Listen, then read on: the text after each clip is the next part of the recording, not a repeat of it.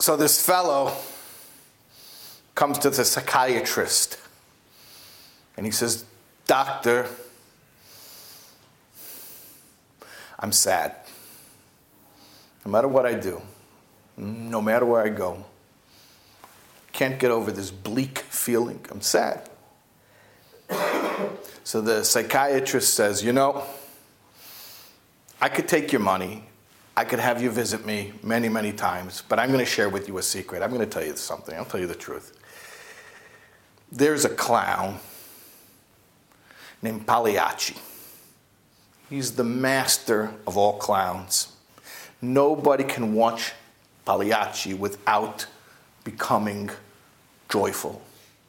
And it just so happens, that today the circus is in town. Pagliacci is here, he's in town. Take my recommendation, says the doctor.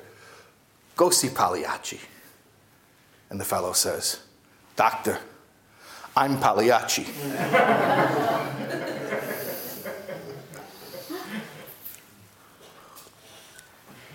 Okay.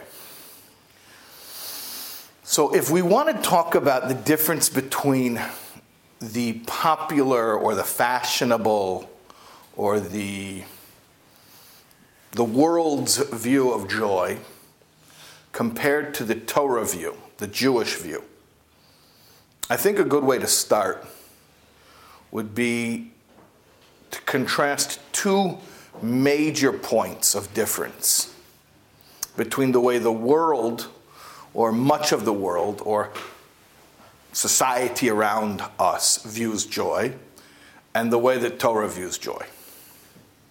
And I'll just tell you right up front what those two major points of difference, as I understand them, are. One of them is joy a means or an end? Is joy a means or an end? Is it the path to the destination, or is it the destination?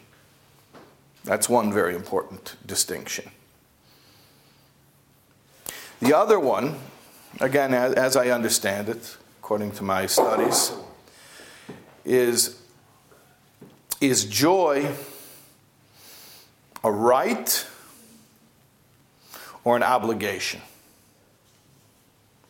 Am I entitled to happiness, or am I obligated to be happy? You're going to be happy whether you like it or not. And in these 2 points, I think you really see how vastly different the popular view of joy is compared to the Torah view of joy. And I think also it gives us a good starting point to discuss how joy is achieved from a Jewish perspective, how to actually achieve it.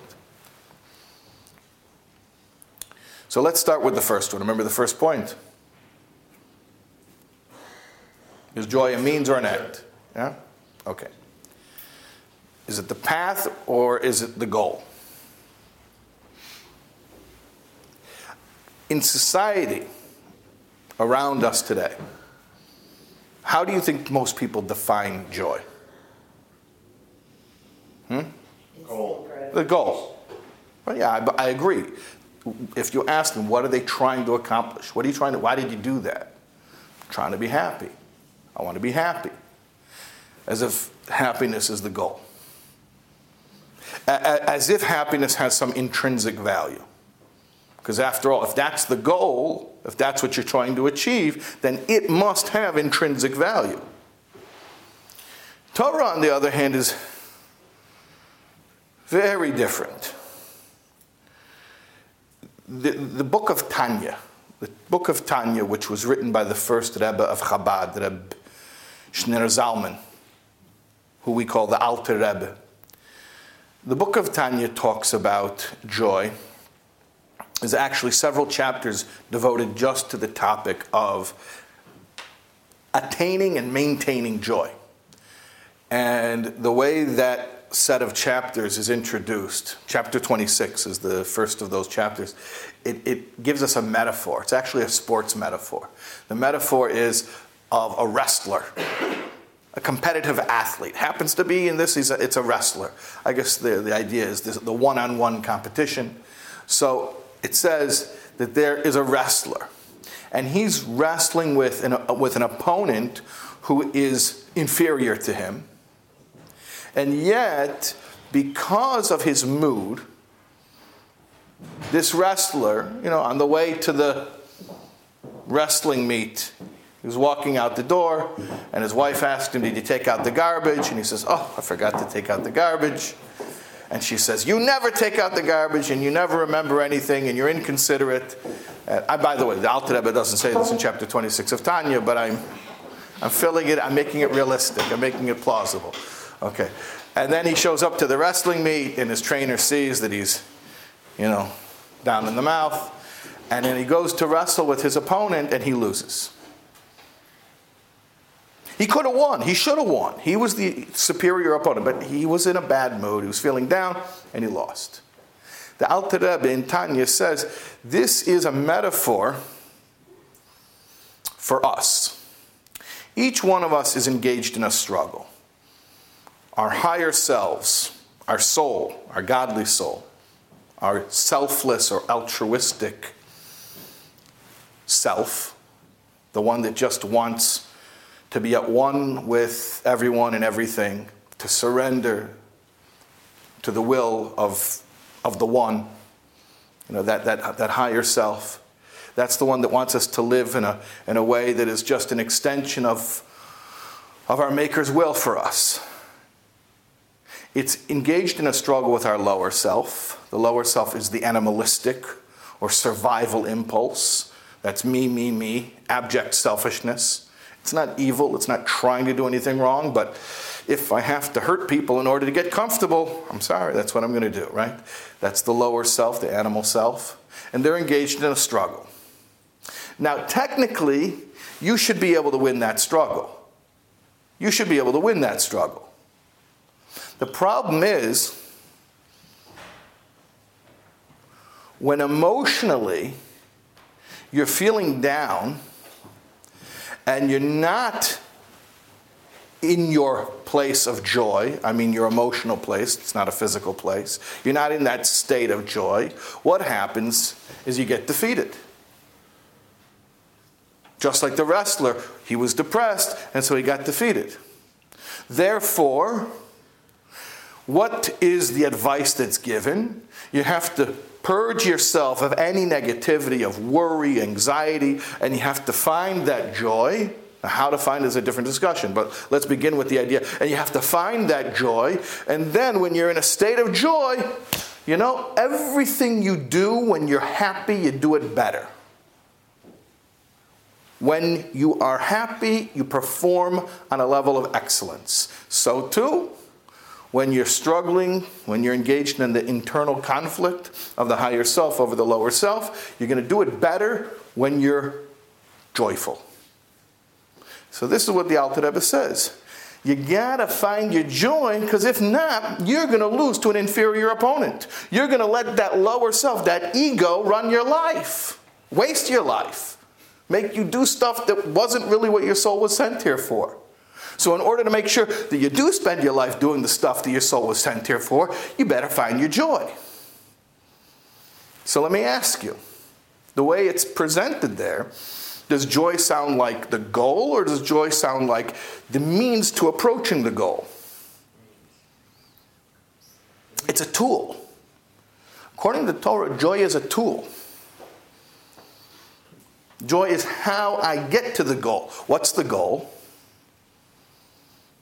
The goal is to serve my Maker. The goal is to serve my Maker. And there's a general mission that we all have. Every Jew was sent here to keep 613 commandments the best we can. And there's also the individualized goal. Each one of us has our circumstances and our challenges and that which is hard for us, and the tikkun, the correction that each one of us is supposed to make in this lifetime, and the divine providence, which arranges various different opportunities and different, challenges for each of us. That's the individualized goal. But each of us has a mission, has a purpose, has a goal. And which is what God sent us here for. And that's the purpose. That is what I'm trying to achieve. And that has intrinsic value. Joy isn't an intrinsically valuable endpoint. Joy is the tool that I need in order to make sure that I achieve the goal of living according to my life's purpose. It's interesting. I mean, if you think about it, in society around us, where joy is already the goal, and therefore it justifies everything, right? I'm sorry, I'm not trying to hurt you, but I need to be happy, right? If joy is the goal, well, the ends justify the means, right? I got to be happy, I'm sorry. I got to do what makes me happy. That's the way the world around us looks at it. Joy itself is the goal. If you look at joy as the goal, what is that really? In theological terms, that's a form of idolatry. You're worshiping joy. You're deifying joy. You turn joy into a god.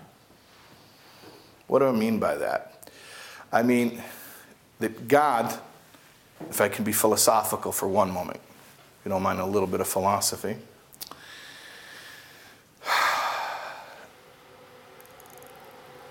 The philosophical term for it is a priori existence. That God is existence without any predecessor. So when the 5-year-old asks you, but mommy, but daddy, how did God get here? Who made God? And you say, nobody made him. But then, how did he get here? Well, he was always just here. That's not just the answer for the 5-year-old. That is the answer. That is correct. God was just always here. In fact, that's our best definition. That's as close as we can get with human language to describing God. We can say God is absolute existence. He has no cause. He has no predecessor. Nothing compelled him into existence. His existence just exists. Everything else, in contrast, everything else, there's a cause behind its existence. Its existence is conditional, not absolute. Contingent. Dependent. So only God needs no reason to exist.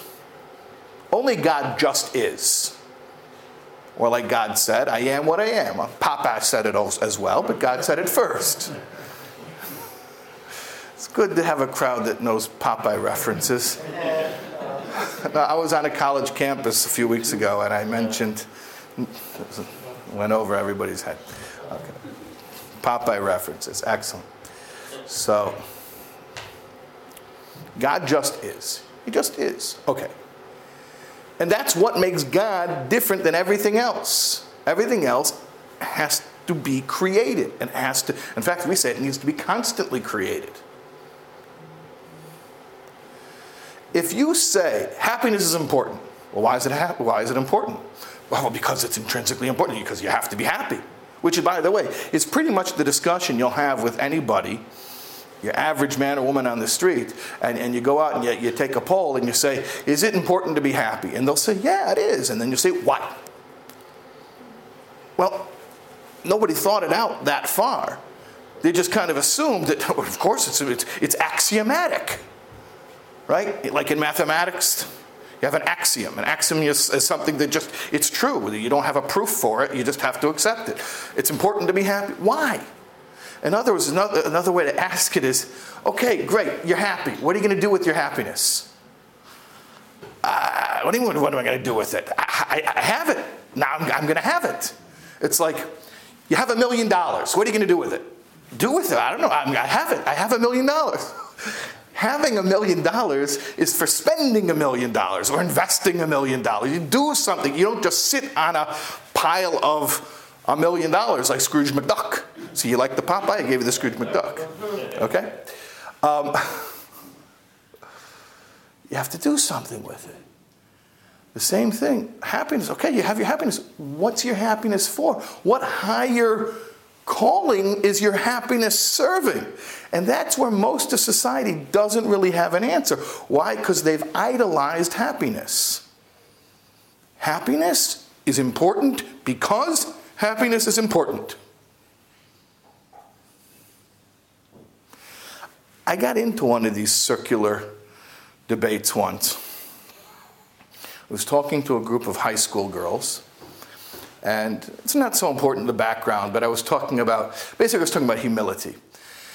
And maybe I'll get back to this a little bit later, but I was talking about humility. And one of them, for some reason, actually it's not that uncommon, took humility to be like a negative thing.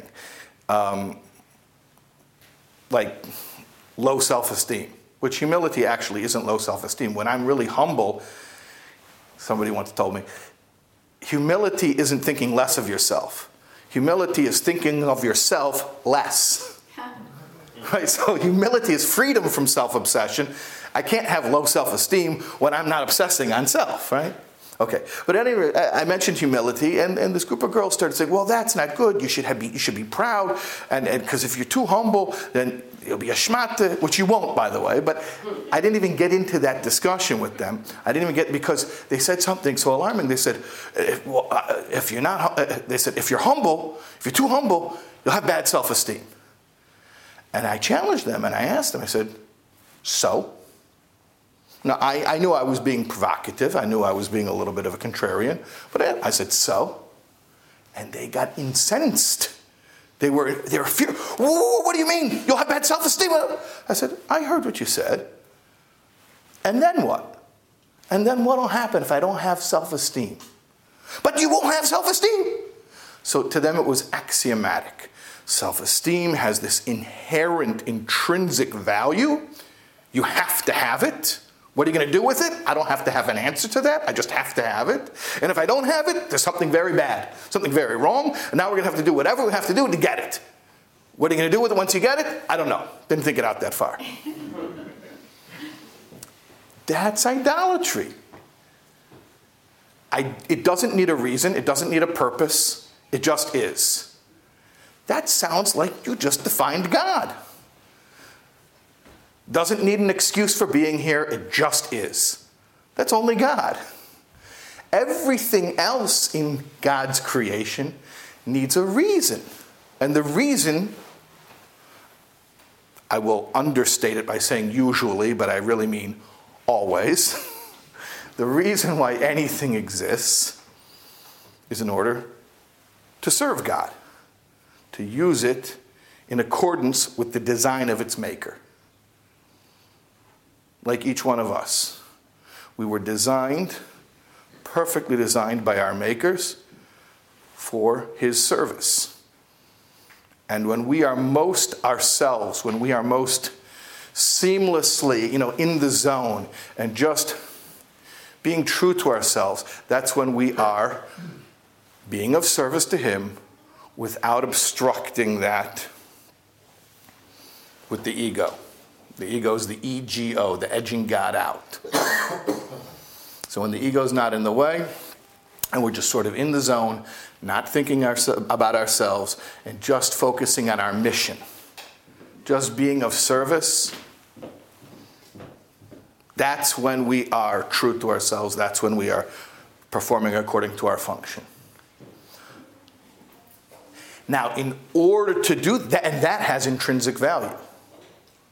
Why? Because God has intrinsic value. And therefore, when I make room for God, when I can be an extension of God, that also has intrinsic value. How do I make room for God? How do I allow myself to be that clear conduit, that vehicle? Well, there are various tools, but one of the most powerful tools is joy. When I'm in a state of joy, I'm allowing that power to flow through me. I'm living in accordance with my purpose and my design. But the goal wasn't to be happy. The goal was to live in accordance with my purpose and design. Happiness was the tool that lets me live in accordance with my happiness and my design and not get in my own way.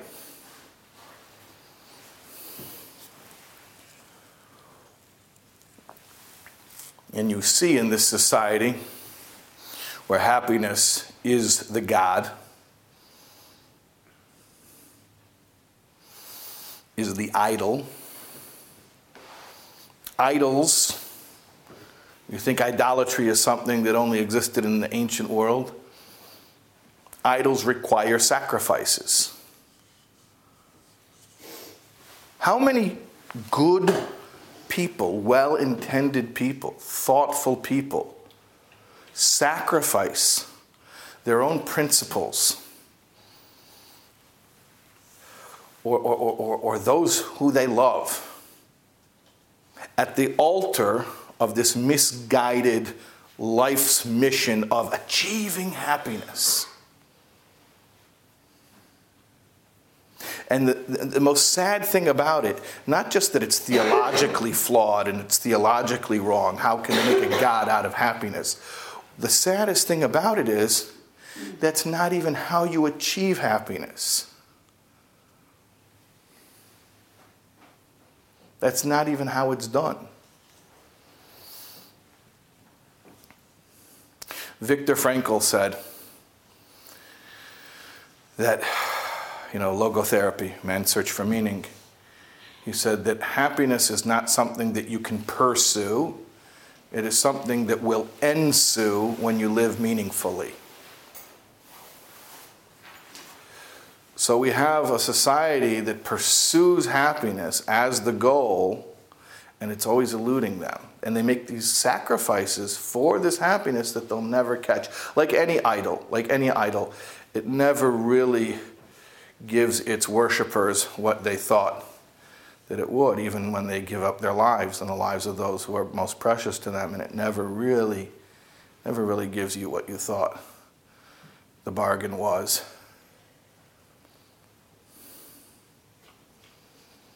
So that's one major difference. That in Judaism, in Torah, the goal is serving God, because that's what I was made for. I was made to be useful, as my Creator deems usefulness.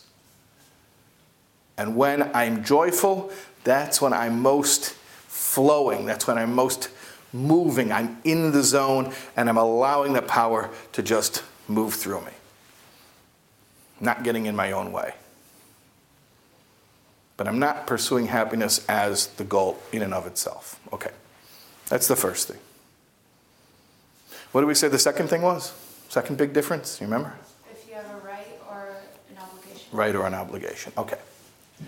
So this actually, let me segue from the first difference to the second difference. It's a fairly easy transition.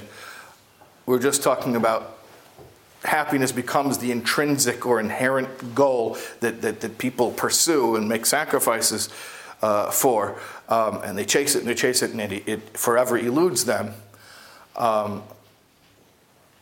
It's interesting. And that I was talking about, happiness as the goal. But now I want to bridge it over to happiness as a right or an obligation. They kind of go hand in hand. The thinking of happiness as a goal and thinking of happiness as a right, they kind of go hand in hand. In fact, one place where you see this is in the document, the Declaration of Independence. Right? You ever take the 8th grade trip to Washington, D.C., and you see the Smithsonian, it's under glass, and you see the Declaration of Independence. It's interesting. What does it say? We hold these truths to be self-evident. Again, an axiom. How do you know it's true? It's self-evident. You know what that means? That's fancy talk for any smart person knows this. The implication is, if you don't agree with me, you're not so smart, right? Okay. So, we hold these truths to be self-evident, that all men were created equal, endowed by their Creator with certain inalienable rights to life, liberty, and the pursuit of happiness. First of all, I think it's funny that there's a little unknowing tipping of the cards showing the hand. The pursuit of happiness. You're never going to reach it. You'll chase it. Okay. But the idea of the right, it's an inalienable right. I have a right. And it goes hand in hand with what I was talking about before, that happiness is the goal. Okay, so that's one part of it. The other part is, and I have a right. I have a right to pursue my goal. So just like people can become really, nobody thinks they're bad. Nobody thinks they're the bad guy. That's how arguments happen, right? Because what are you talking about? I'm the victim here. I'm misunderstood. Nobody thinks they're bad. Everyone rationalizes. You know what rationalize? To rationalize? Rational lies.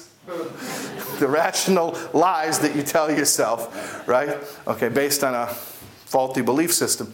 So, the person who's pursuing happiness, I'm sorry, I'm not trying to hurt you, but you got in the way of my happiness.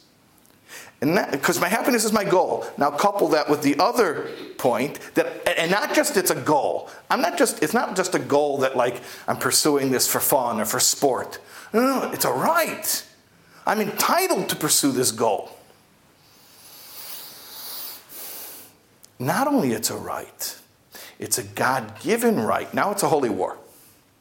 Now it's jihad. Because, I'm sorry, nothing personal, but you got in between me and my happiness, you're going to get bowled over. That's it. Sorry. I got to do what makes me happy. I have to. It's my right. My God-given right. So now he has this holy, self-righteous indignation. It's a mitzvah already to go and do whatever it takes to make myself happy. Contrast this with the Jewish perspective.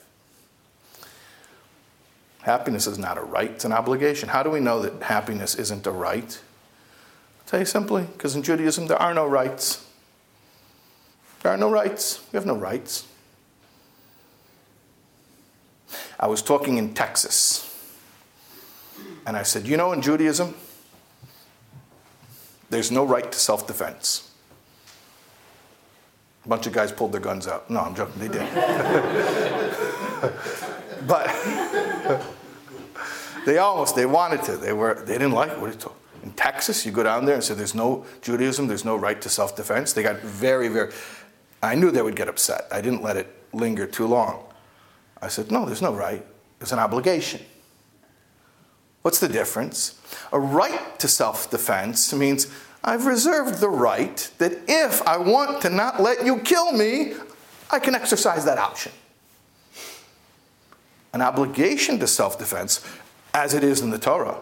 The Torah tells if somebody comes to kill you, you have to get up before them and kill them. An obligation to self-defense means, no, nobody's asking you your opinion. It's like putting on tefillin. You are obligated to put on tefillin. It's a mitzvah. It's like eating matzah on the night of Pesach. You don't have a right to eat matzah. You have an obligation to eat matzah on the first night of Pesach. It's not a right to defend yourself, to protect your life. In fact, what's more, Torah even says to protect other people's lives. Even to protect other people's lives, the idea of a roidif, of a pursuer, right? You're allowed to intervene. Not you're allowed to, you're obligated to intervene. So, everything in Torah is obligations. Everything in Torah is obligations, including joy. There's not a right to be happy, there's an obligation to be happy. Now, where does it say in Torah? Thou shalt be happy. There's an old Hasidic expression that there's a mitzvah that's not really a mitzvah, meaning it's not one of the 613 commandments. You won't find it in the Shulchan Aruch, in the Code of Jewish Law, but it brings you to all of the other mitzvahs, and that is joy. And a mitzvah means an obligation. So joy is the unwritten obligation which supports all the other obligations.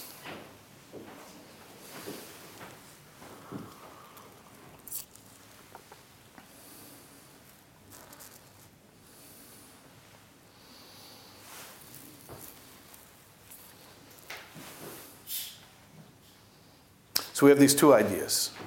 One, is joy a means to an end, or is it the end itself? Society around us says it's the end, it is the goal. Torah says no, Serving Hashem, living up to your purpose, that's the goal. Joy is a great tool for achieving that. That allows you to achieve it. The other point we're saying, society around us says, I've got a right to be happy. I'm entitled to my happiness. And we say, no, you're not entitled to be happy. You have to be happy. Like I was mentioning before, the irony of the popular position is that when you think happiness is the goal and you're pursuing it, you'll never catch it, right? Sort of the irony, the catch-22. The one who sees happiness as a goal will never actually be happy. Remember I mentioned that a few minutes ago. So I want to also point out the irony in the second point. That as long as happiness is your right, you'll never be happy.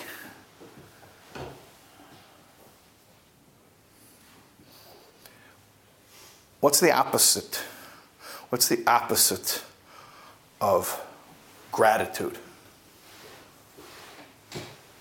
And here's where I want to work back. I mentioned humility earlier, and I said I want to get back to it, so here's the place. What's the opposite of gratitude? I'll give you a hint. Humility and gratitude go hand in hand.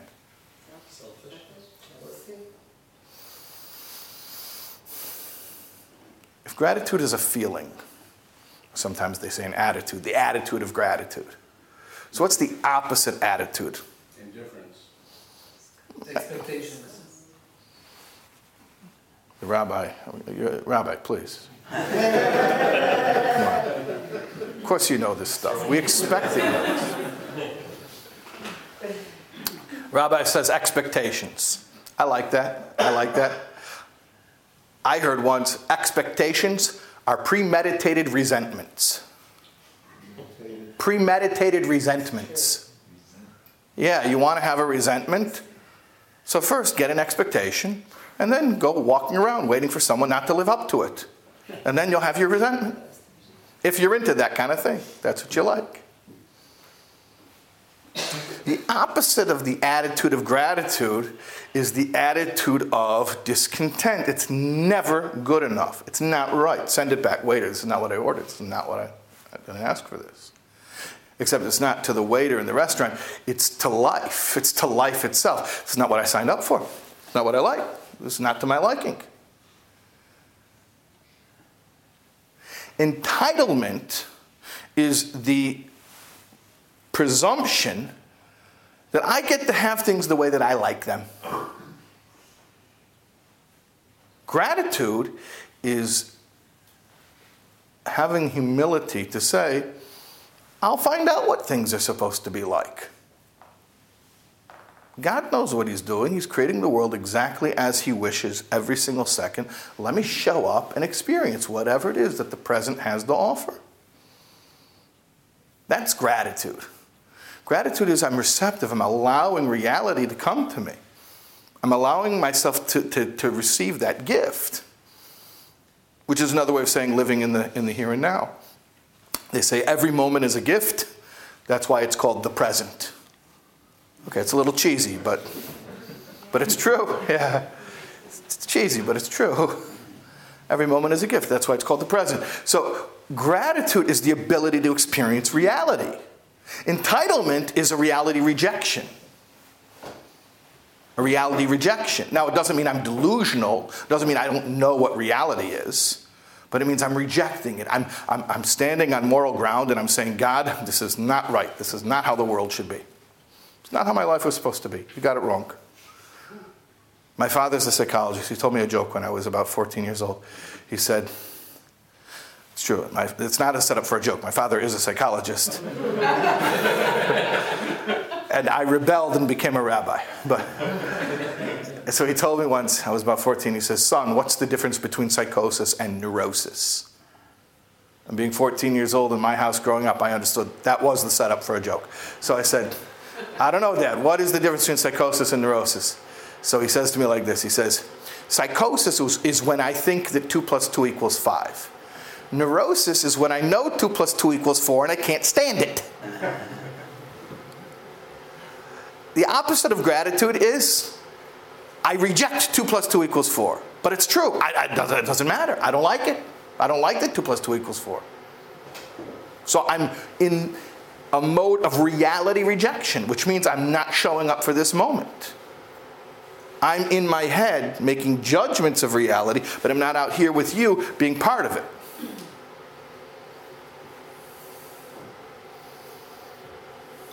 That's what comes from entitlement. So I was telling you the irony of the one who has a right to be happy will never be happy, because there's no better formula for being disgruntled and irritated all the time than to walk around feeling entitled. To walk around with expectations of how things are supposed to be, instead of just showing up with an attitude of wonderment and finding out how things are supposed to be by just experiencing the moment. So again, two major differences between the world's view of happiness and our view of happiness. One is a means to a goal, or is it the goal? The world says it's the goal, and ironically, when you pursue it as the goal, you never catch it. The other big difference is it a right or is it an obligation? Judaism, everything's an obligation. It's all about obligations. And the irony again being that those who feel entitled to anything, let alone entitled to happiness, end up feeling disgruntled. Instead of, you know what they say in nursery school? You get what you get and don't get upset. It's snack time, because otherwise every 2-year-old screams, my cracker is the wrong cracker. What are you talking? I took it out of a box. They're identical. No, this one has like a chip missing from it. This one, okay, right? You get what you get and don't get upset. Okay. Now, we have those two things straight, more or less. I want to get into a couple of other ancillary points that are connected to the idea of joy. And it's connected to what I was just saying a minute ago about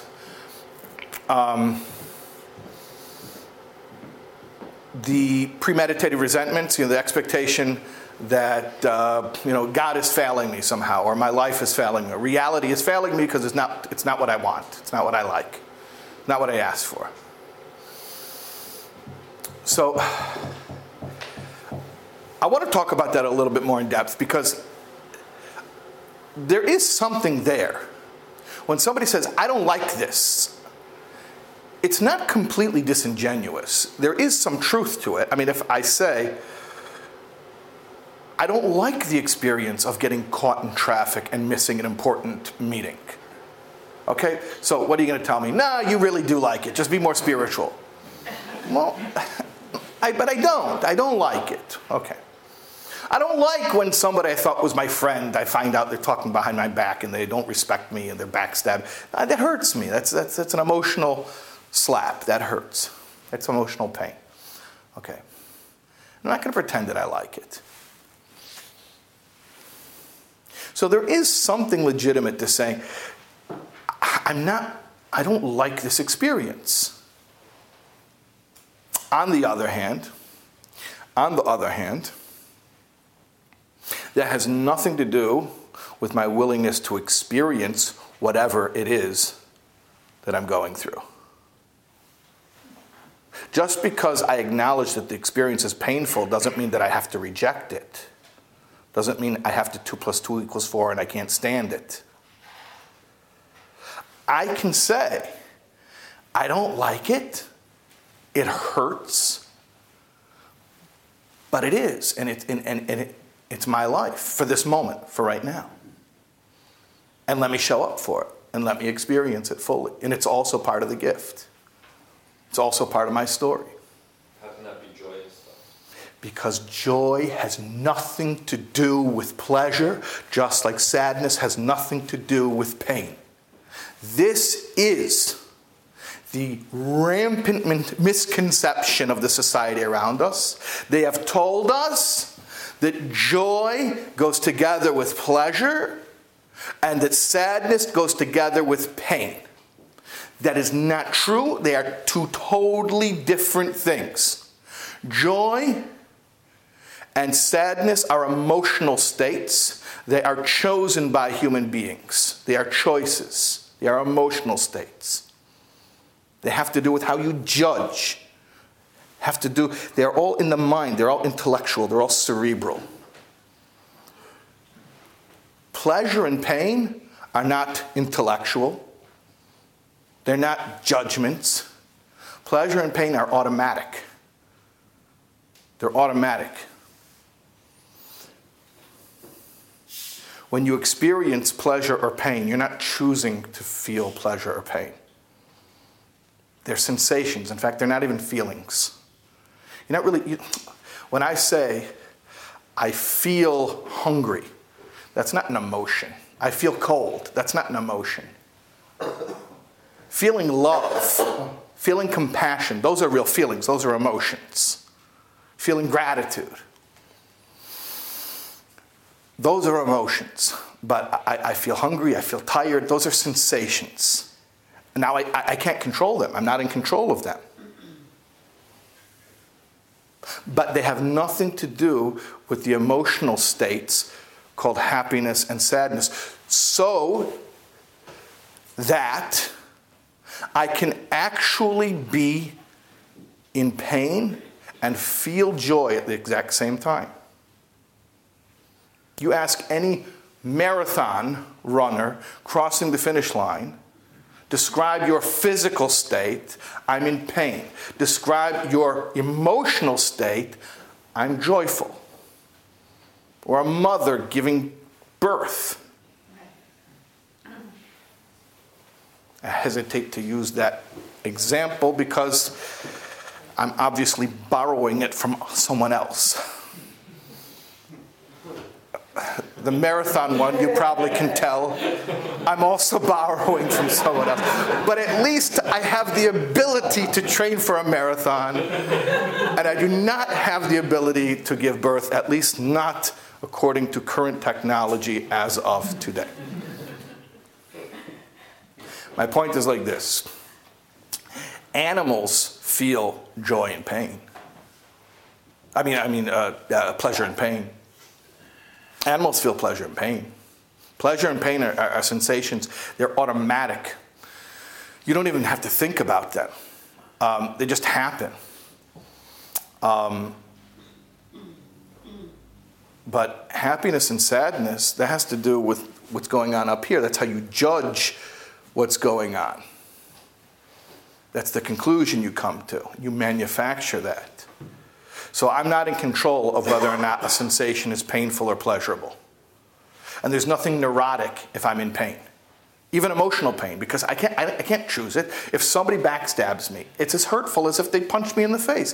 The fact that it's painful, that's not neurotic. That's just the truth. That's the automatic reaction. That's how the human heart is built. It's a sensation. I feel the pain.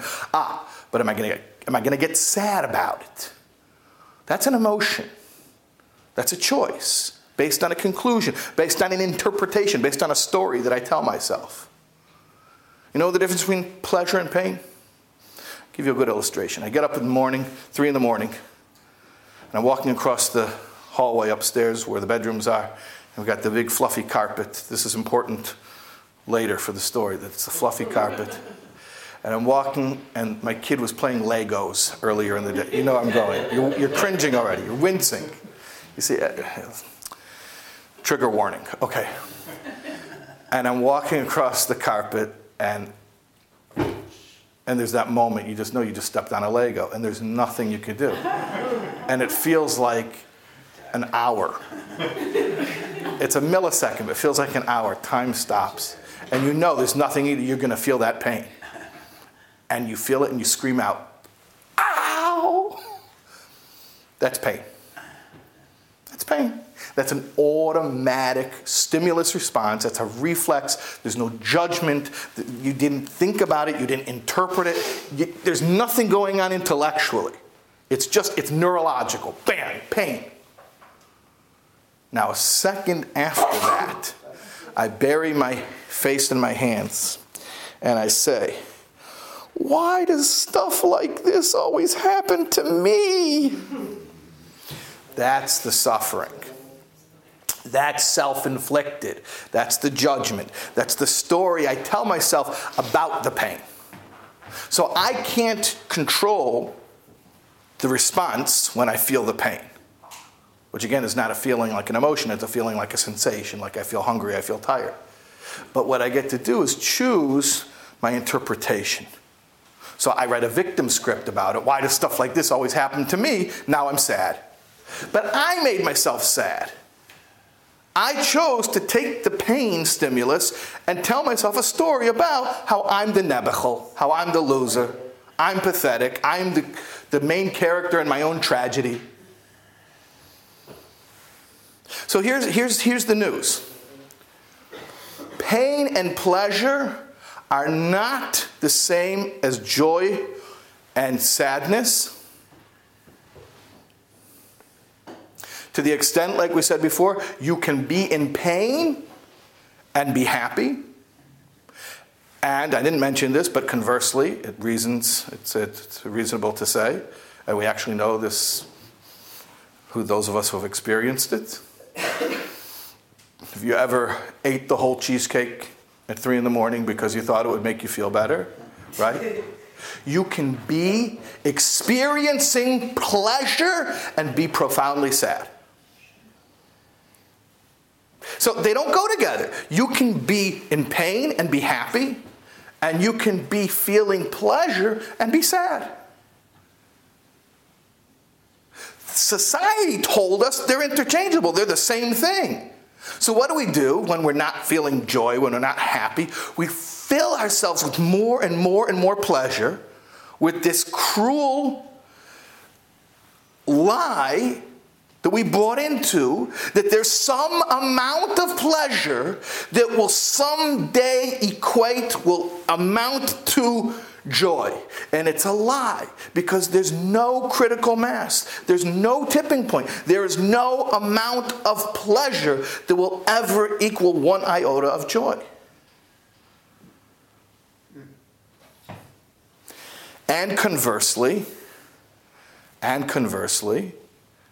not that people like to hear this, but there's no amount of pain that has to equal sadness.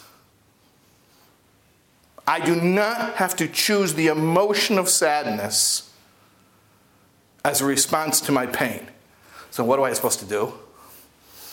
I can humbly acknowledge my pain. I can cry out in pain. I can say, "Oi, tate! Sa tut vei, it hurts." That's fine. That's 100% fine. There's nothing neurotic about that. What I don't want to do is say, "Oi, tate, you're getting it all wrong. You got the wrong guy. It's not supposed to happen to me. This isn't right. This isn't my story. Send it back." The attitude of gratitude, humility, is the willingness to show up for every moment of reality, including the painful ones. And when I'm able to do that, I can find the capacity to even feel the emotion of joy while simultaneously experiencing sensations of pain, both physical pain and emotional pain. Is it hard work? Of course it's hard work, but it's absolutely doable. But is it okay to also be sad sometimes? Like if something that, like something that's emotionally painful or a tragedy. But that's not being sad. So let's distinguish. Somebody says, "Well, I suffered a loss. I'm sad." Hold on a second. Are you sad or are you grieving? There's a distinction. Torah talks about an obligation to grieve. God forbid, somebody who loses a close relative. There's an obligation to grieve. Remember, I told you everything in Torah is obligations. Actually, I should restate that. It's not an obligation to grieve, because that's an emotional thing and Torah cannot command you to feel something. It's an obligation to behave as one who is grieving. For instance, God forbid, no one should know from it, but the Shiva, the 7 days of mourning, there are certain modes of conduct, there are behaviors that are the way someone who is mourning behaves. On Tisha B'Av, on the 9th day of Av, the anniversary of the destruction of the temple, actually the anniversary of the destruction of both temples, we do the same thing. Collectively, we as a nation are grieving, we're in mourning. You behave in a way as one who is mourning, who is grieving. But that's not being sad. You can grieve in joy. They're not the same thing. They're not the same thing. You're a human being. You have to remember what joy really is. Joy is not a sensation. It's not a body thing. It's not in your nerve endings. It's not something that you got because you were fed a tasty meal. That's not joy. It's not joy. It feels good, but that's not joy. Joy is totally,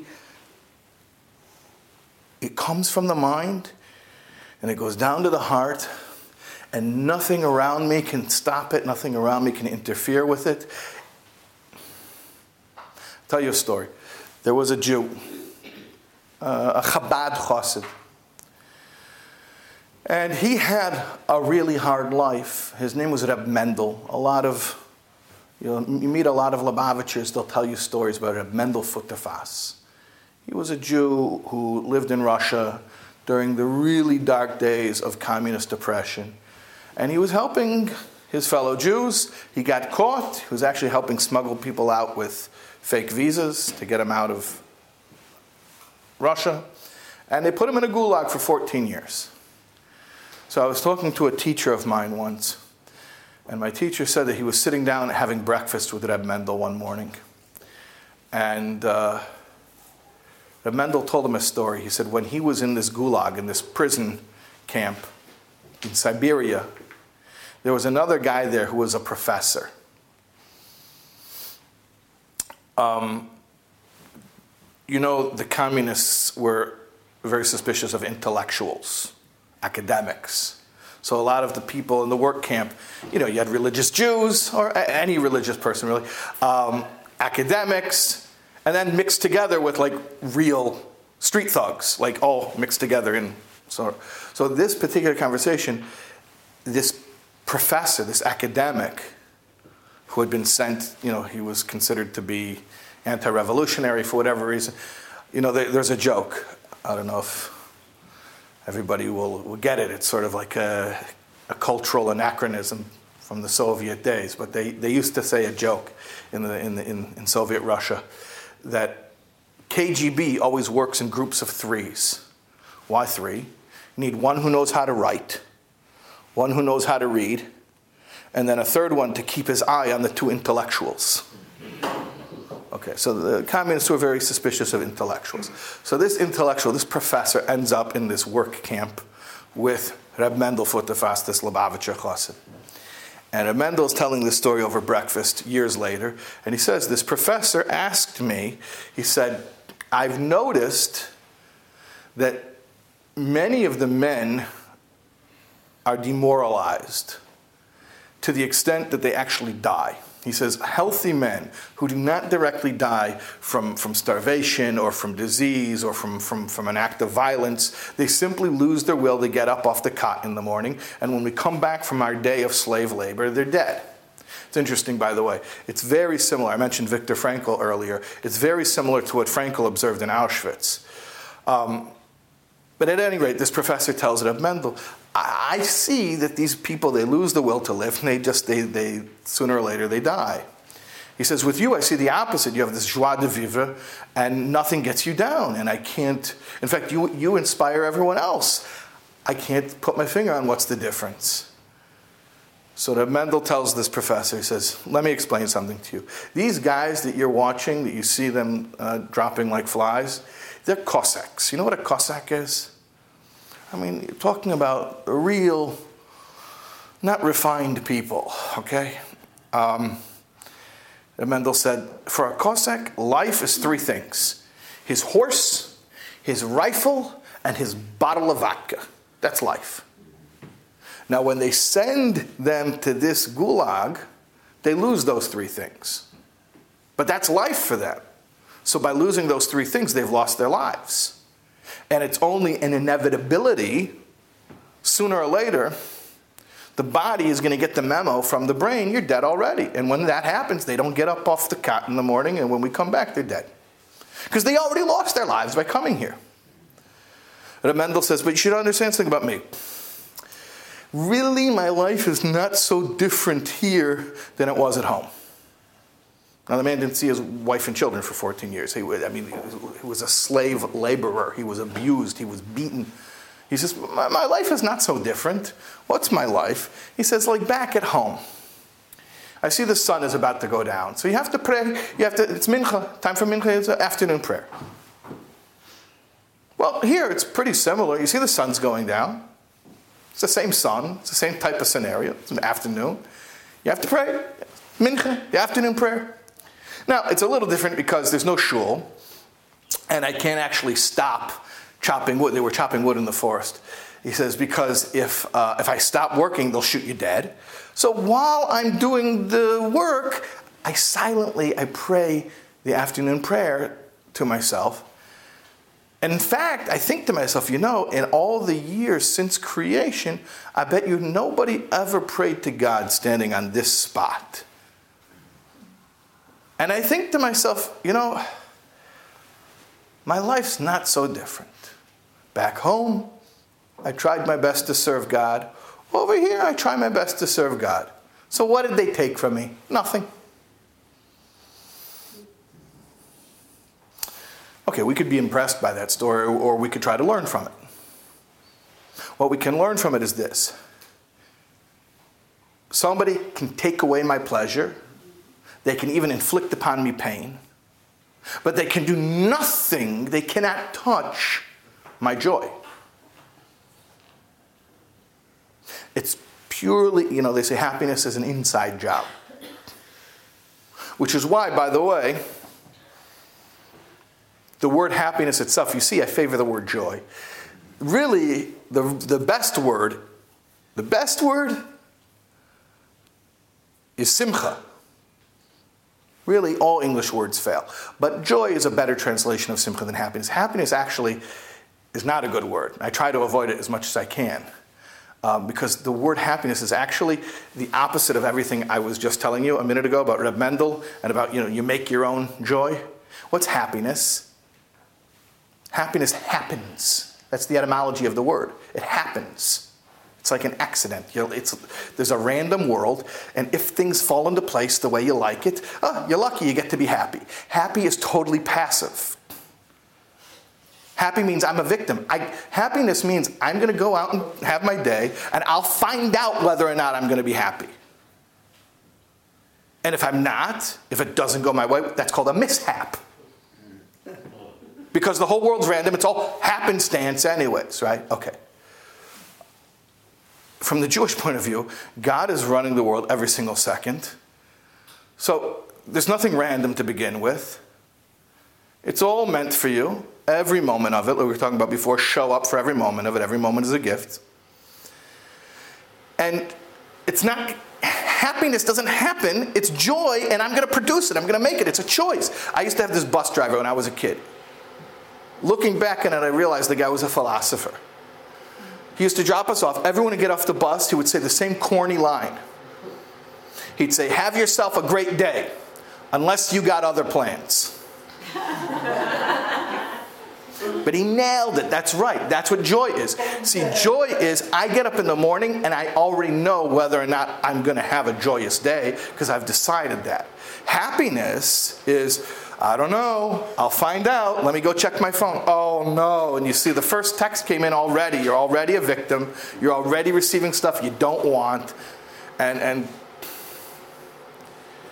so Reb Mendel's story is, I can't control the pain and the pleasure in my life. Well, let me modify that statement. There's a certain amount of pain and pleasure that I can control. Okay, obviously. If I decide to put my hand in the drawer and close it, I'm inflicting pain on myself. But what I'm saying is there's a certain degree of pain and pleasure that's God's business. That's God's business.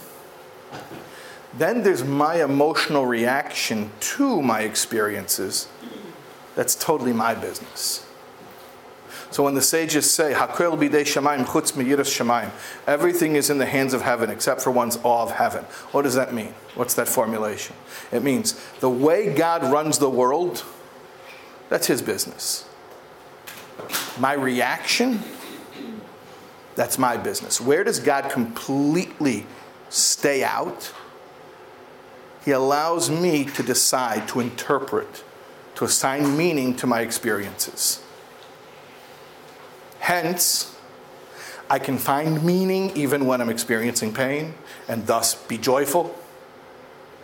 And I can even, unfortunately, but we see it all around us, choose sadness and self-pity and being disgruntled and being resentful while I'm literally bathing in oodles of pleasure. I'm experiencing all types of stimuli that are pleasurable, because I make sure to do so, all the creature comforts, and I'm sad. I'm empty. Okay, so let's talk about the formula for it. Let's talk about how we do it. Very simple, it's like this. This is recapping, reviewing, summing up. Okay. Two major differences. Is happiness a means to an end, or is happiness the end? Society around us says happiness is the end, has intrinsic value. That's the idol. Go worship it, make sacrifices at that altar. We say, God forbid, a life of service, of purpose, of being functional, of doing what I was designed to do. That's the goal. Happiness is a great tool to get me performing on a level of excellence, just like the wrestler, right? The wrestler was in a good mood and he won. He was in a lousy mood, he lost. So that's the first thing we got to know, is joy is a tool. Second of all, society around us says joy is a right. They're very into their rights.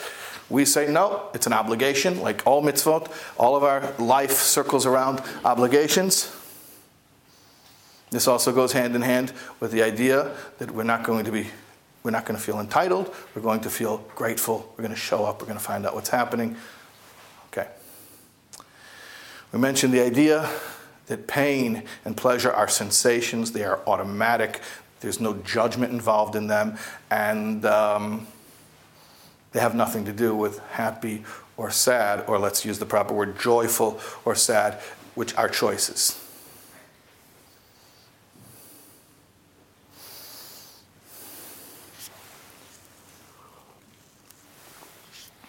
So I want to sort of tie it all together for you like this. There's a verse in Psalms, King David. He wrote, Psalms, Tehillim, those are lyrics. We read them like poetry, but really they are lyrics. Sort of like another Jewish songwriter who won a Nobel Prize for poetry. I think last year Bob Dylan won for poetry for his lyrics. Okay. So the Psalms are lyrics. Those are the songs of our lives. And there's one verse in chapter 100, and we say it every morning. It's part of the morning prayers, and it really encapsulates the whole thing. It's just a formula, and it makes it easy to remember, and you have it all there in one place. It says like this: Ivdu es Hashem besimcha. That's it. That's the whole phrase. That's it. That's the formula. Let's unpack it, and you'll have it. You can apply it. You have it for the rest of your life. Like we were talking about it, at the beginning earlier. It's not about amassing knowledge. It's about changing the way you think. Okay. Ivdu es Hashem besimcha. It's a very short sentence. If you know any Hebrew, you can help me out. You can help me along here. We're going to diagram this sentence. Remember in like junior high when you had to diagram sentences? Yeah, okay. What is the subject of this sentence? Sentence is an imperative sentence. Serve God with joy. The subject is you. It's an imperative. You understood. It's speaking to you. Okay, so first thing is take it personal. This is what God is telling you. Second of all, it's imperative. It's a command. It's not an option. It's not if you want. This is what God is telling you to do. Your maker, who designed you, tells you this is your programming, this is what you're for. Okay. What is the predicate? What's the verb in this sentence? Ivdu, which is the word avodah, work. or serve or function. Do your thing, baby. Do it. Do it. Function. Be productive. And serve. Service means for a cause greater than myself. That's service. Not just self-perpetuating, not just eating in order to go to work so I can get money to buy food so I can eat so I can go to work. Okay, so that's the predicate, that's the verb. What am I doing? I'm living according to my function to serve a purpose greater than self. All right. What ultimately is the object of all that service? Ivdu es Hashem. So you might know a little bit about Hebrew grammar, but there's that untranslatable word. It's just two letters, aleph, taf, et, or s. And it's untranslatable. It indicates a direct object. So Ivdu et Hashem besimcha, that two-letter untranslatable word et, it indicates the direct object. What's the direct object in this sentence? Hashem, God Almighty. That's my goal. So what am I doing? I'm serving. Whom? My Maker. How? Besimcha. Besimcha is an adverb. Besimcha. Be is the preposition in or with. Simcha is the noun joy. Besimcha means simchali. Right? Like row, row, row your boat gently down the stream. Merrily, merrily, merrily. This is simchali, simchali, simchali. The adverb is simchali, joyfully. So here it is in one beautifully constructed line from King David's songs. Ivdu es Hashem b'simcha. Who's it talking to? Me. What type of a statement is it? It's an imperative statement. It's a command. God is telling me my mission. And he's talking to me. What's my mission? Ivdu avodah. Work. Show up. Do your thing. Be functional. Be productive. For a purpose greater than yourself. Namely, whom? Es Hashem, serve God, serve your Maker. How? What's the tool? Besimcha, with joy as your tool. With joy as the means to an end, you will perform on a level of excellence, and you will live according with your design, and you will give your Maker what He needs you to give Him. And you will live your life the way your life was meant to be lived. And all we have to do is listen to the command. Just like putting on tefillin, lighting Shabbos candles, eating matzah on the first night of Pesach. All we have to do is do what we were told to do, which we were designed to do. We were designed to live productively, to accomplish our life's mission, and to do it through joy. Joy isn't my goal. Serving my Maker, living in accordance with my design is my goal. How do I do it? Through joy. Make sense? Simple, right? Simple to understand, difficult to implement. But now you're on your own.